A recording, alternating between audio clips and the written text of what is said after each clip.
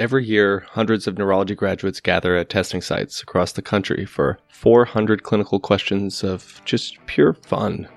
You remember your boards, right, David? I do, very vividly. This is Dr. David Coughlin, who was on our show last year discussing the pharmacologic management of Parkinson's disease. But anyway, back to the neurology board exam.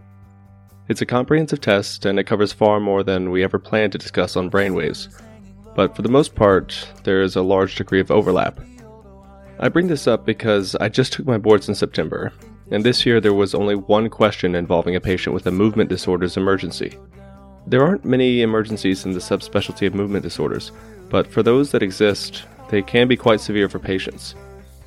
Regardless of how infrequently it comes up on your exam, it's a high-yield topic, and it's one that you should know not just because it could be on your boards or your neurology research exam, for all the neurologists out there. You should know it because you might come across a case like this in your practice. Welcome to the land that time forgot. Welcome back to the show, David. Very happy to be here. This is an episode of Teaching Through Clinical Cases, so let's start with our case. The patient in question is a 49-year-old nurse whose chief complaint in the ED was fever and nausea. In the ED, she was diagnosed with a UTI, and given her prior history of vancomycin-resistant enterococcal UTIs, she was started on linezolid.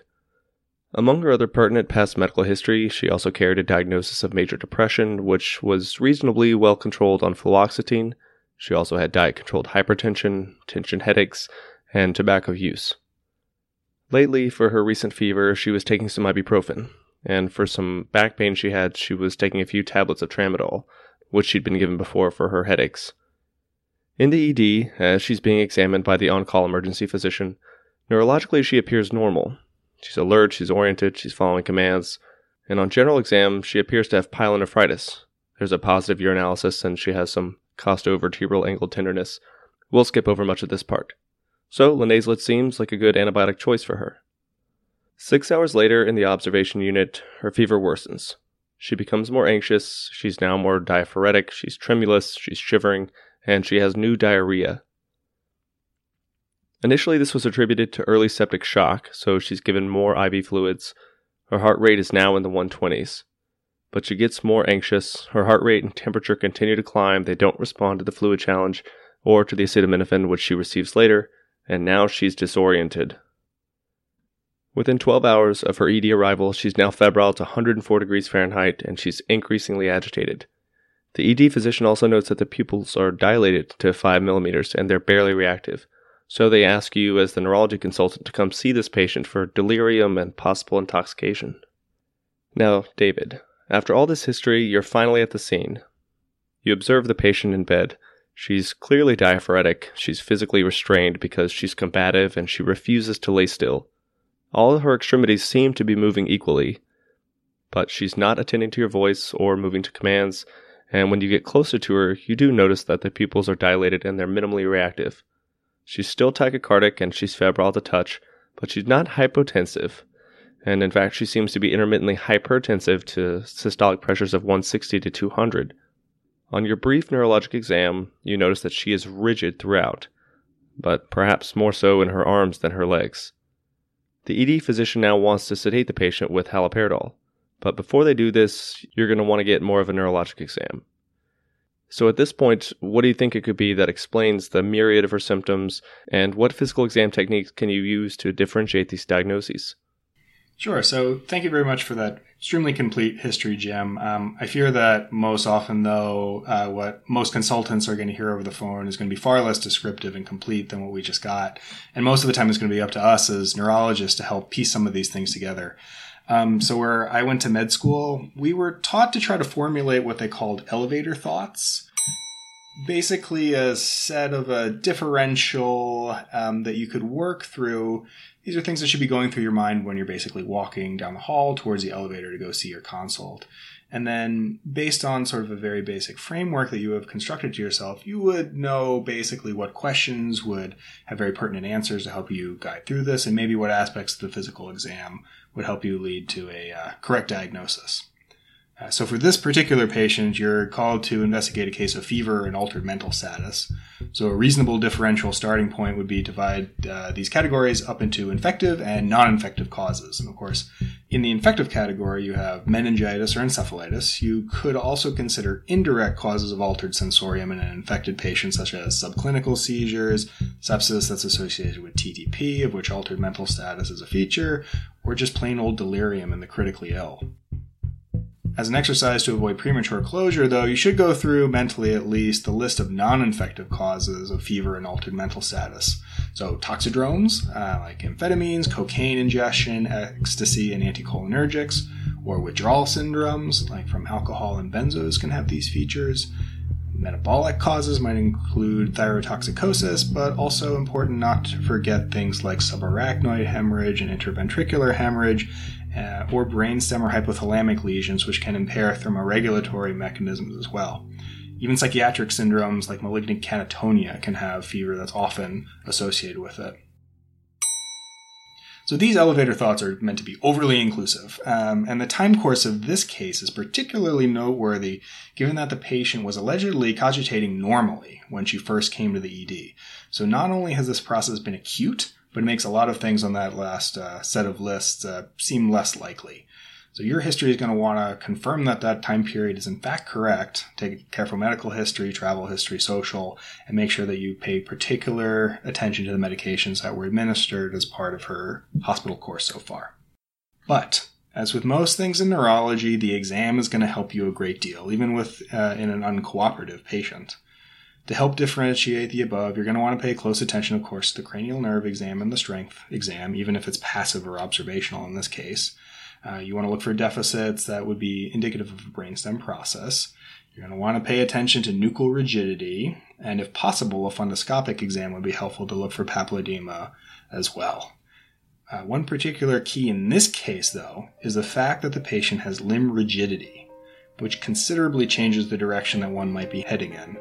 So the differential of fever, rigidity, and altered mental status would include other syndromes like neuroleptic malignant syndrome and serotonin syndrome, which would have fallen under our previous heading of the toxidromes anyway. For completeness sake, there are autoimmune causes, such as PERM, that are on this differential, but again, this is a pretty quick turnaround since it happened in the ED, so serotonin syndrome and NMS would be the more likely. So you perform as much of a neurologic exam as you can, and assessing for things like nuchal rigidity and meningismus in the patient. You don't appreciate any, but she does seem to be very stiff to that movement. There doesn't seem to be any elicitable pain with that. So it's as rigid as the rest of her body parts. And your suspicion that this is a toxic syndrome, like neuroleptic malignant syndrome or serotonin syndrome, your suspicion for that is raised. So is there any other physical exam element that could be instrumental in making a diagnosis? I like that you use the word instrumental, actually. So it is the one feature that we didn't really talk too much about, and that's her reflexes. So the reflex hammer is hugely helpful in this. So there's a lot of clinical overlap in patients who have NMS, neuroleptic malignant syndrome, versus serotonin. But there are a few key features on the clinical exam that can help you tell them apart. So hyperreflexia and clonus is much more commonly seen in serotonin syndrome than NMS. The same is true in myoclonus, which can be helpful in differentiating the two based on just exam alone. Again, though, her history is helpful. Knowing that she takes fluoxetine at home, she's recently taken at least a handful of tramadol, which itself is somewhat serotonergic, and she was also given linezolid to boot. So linezolid is a weak monoamine oxidase inhibitor that helps increase circulating serotonin through that mechanism. So her history is very consistent with serotonin syndrome at this point, which tends to develop pretty quickly over hours versus something like NMS, which is usually thought to have a slower onset over the course of hours or at least several days anyway.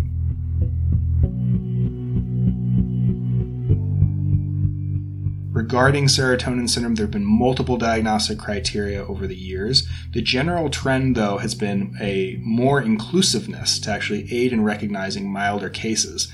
And in fact, there's a really wide spectrum of clinical presentations that can include other features like tremor, ataxia, akathisia, even ocular clonus. So Hunter's 2003 criteria is really the most recent set, and it only requires the coincident addition or increase of a serotonergic medicine and one of the following symptom complexes: either spontaneous clonus, inducible clonus plus agitation or diaphoresis, tremor and hyperreflexia, or hypertonia, fever, and clonus. And that's all you need. And to distinguish that from NMS, what main features might you rely on? You can rely on the physical exam to a certain extent. Some laboratory investigations can be helpful. In NMS, you very, very frequently get increased CPKs. In fact, sometimes quite high. You also usually get increased liver enzymes, which is usually commensurate with the CPK, actually, and a leukocytosis as well. In particularly bad cases, you'll get a lactic acidosis as well. So this is where it becomes a little bit tricky. So in NMS, those types of features are present in over 90% of the cases.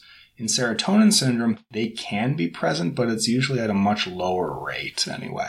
So truthfully, the absence of some of them would be more consistent with serotonin syndrome than not. But in particularly severe cases, of which sounds like it's going to be, it might not help you tell them apart so much, actually.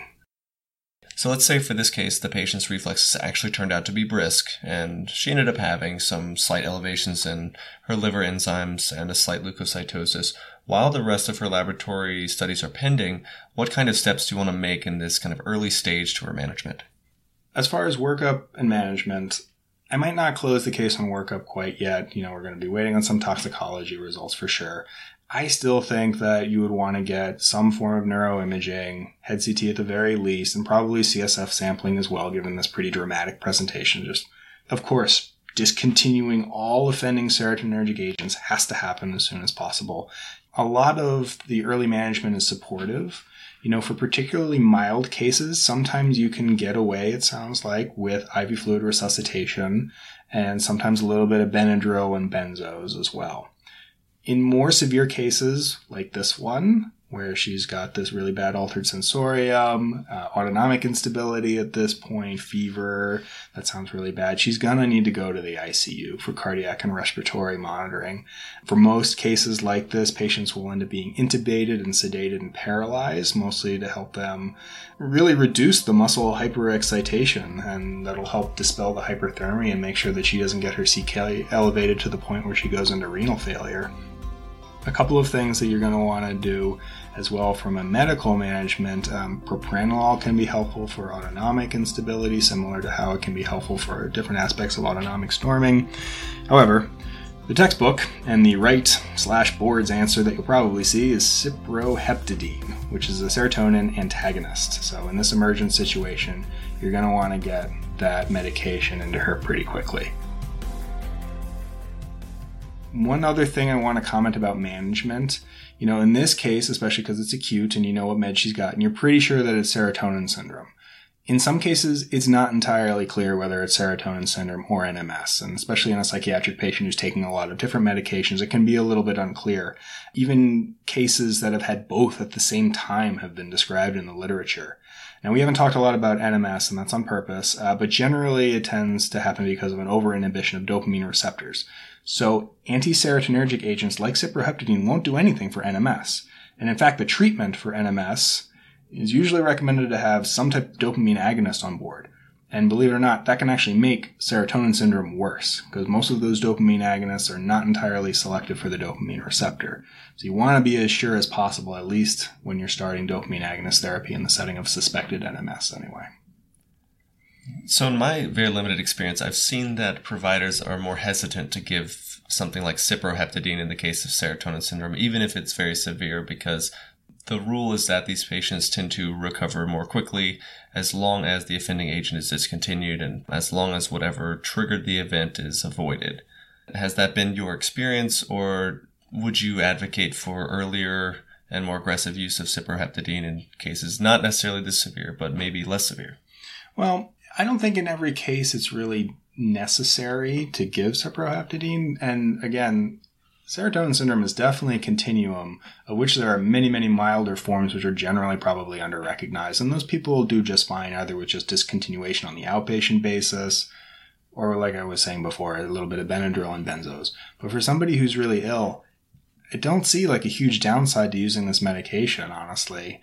It's not something that people use a ton of, for sure. You can, prescribe this for a variety of different conditions, even as, things like migraine headaches even.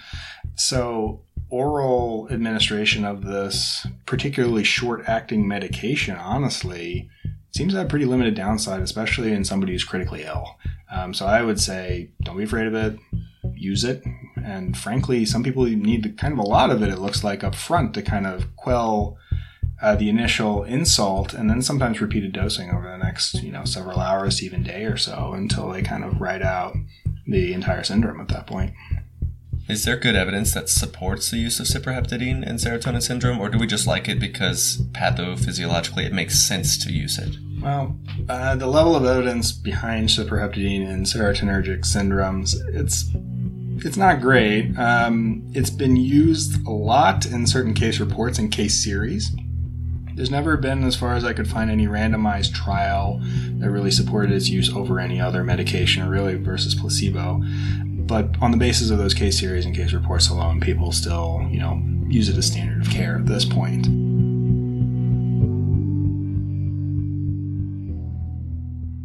What is the typical course of a patient with serotonin syndrome and the expected prognosis?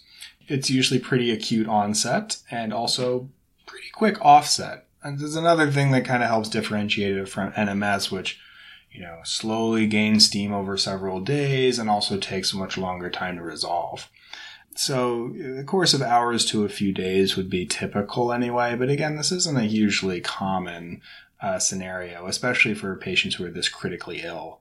People who have hyperthermia and that rigidity indicate a more severe type anyway, a more severe state of the disease anyway. And that is associated with greater mortality, especially if it's not managed swiftly and effectively.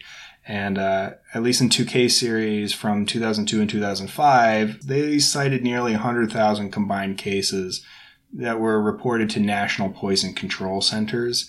And at least in those years, they found that death only occurred in 0.2%. So generally, mortality is very low. But prompt management and aggressive management makes those numbers that low. And so people need to recognize and treat early.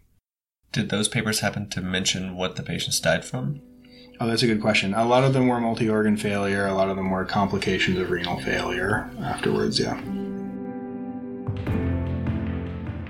So getting back to our case and kind of rounding it off, the patient was in fact intubated and sedated. She was treated supportively with fluids, acetaminophen and ibuprofen. She received intravenous midazolam, was paralyzed for the intubation, and she did receive cipraheptadine for up to 36 hours. She continued to receive her antibiotic therapy for the pyelonephritis, which was the reason she initially presented, but the linezolid was changed back to vancomycin after the second dose. Later on, as she recovered, the patient and her sister eventually received counseling in the ICU about the prognosis, and as you suggested, it was pretty rapid recovery. She was extubated, and she was eventually discharged to rehab where she recovered.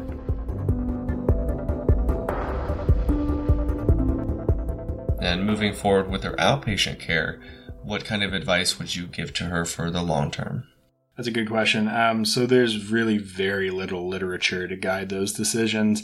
I think we would all feel a lot more comfortable if her depression could be managed with some other non-SSRI or SNRI agents. If she requires an SSRI for psychiatric stability, she needs to definitely avoid taking tramadol and be very wary of starting new medications, even some of those that are available over the counter.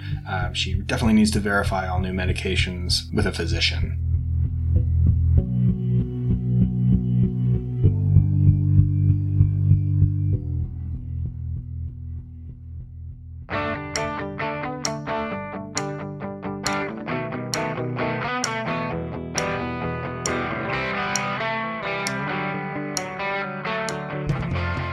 The major take-home points that I would hope people would get from this episode was that you should keep serotonin syndrome in your differential, especially if somebody who has fever-altered mental status, especially if you're seeing a movement disorder that has hyperreflexivity that's present. The condition can take several forms, some of which are mild, probably under-recognized, but some of which can constitute very life-threatening emergencies that require very prompt and specific therapies. So there are several drugs that have serotonergic effects that we tend to forget about. Tramadol is very extensively used, dextromethorphan in cough medicine, Flexeril, Of course, the tricyclic antidepressants, valproic acid, and even the over-the-counter St. John's wort has a fair amount of serotonergic activity and has been implicated in the development of these syndromes. There's many, many more that we could talk about. The list kind of goes on and on, but that's one of the reasons why I have to be mindful, especially when we're taking a medication history. Well, I think those are some excellent teaching points to take away from the case. As always, thanks for joining me on this week's show, Dr. Coughlin. I look forward to having you back soon. Thank you again for having me. That wraps it up for BrainWaves this week. I'd like to thank Dr. David Coughlin for helping put together the content for this episode, and for the associated blog this week on brainwaves.me. The music this week was courtesy of Hyson, Josh Woodward, Komaku, and Peter Rodinko. This episode was produced by me, Jim Siegler. Tune in next week for an in-depth discussion on the history, the ethics, and the true science underlying brain death. That's next Thursday on BrainWaves. Talk to you then. He could rule the USA. Yeah, welcome to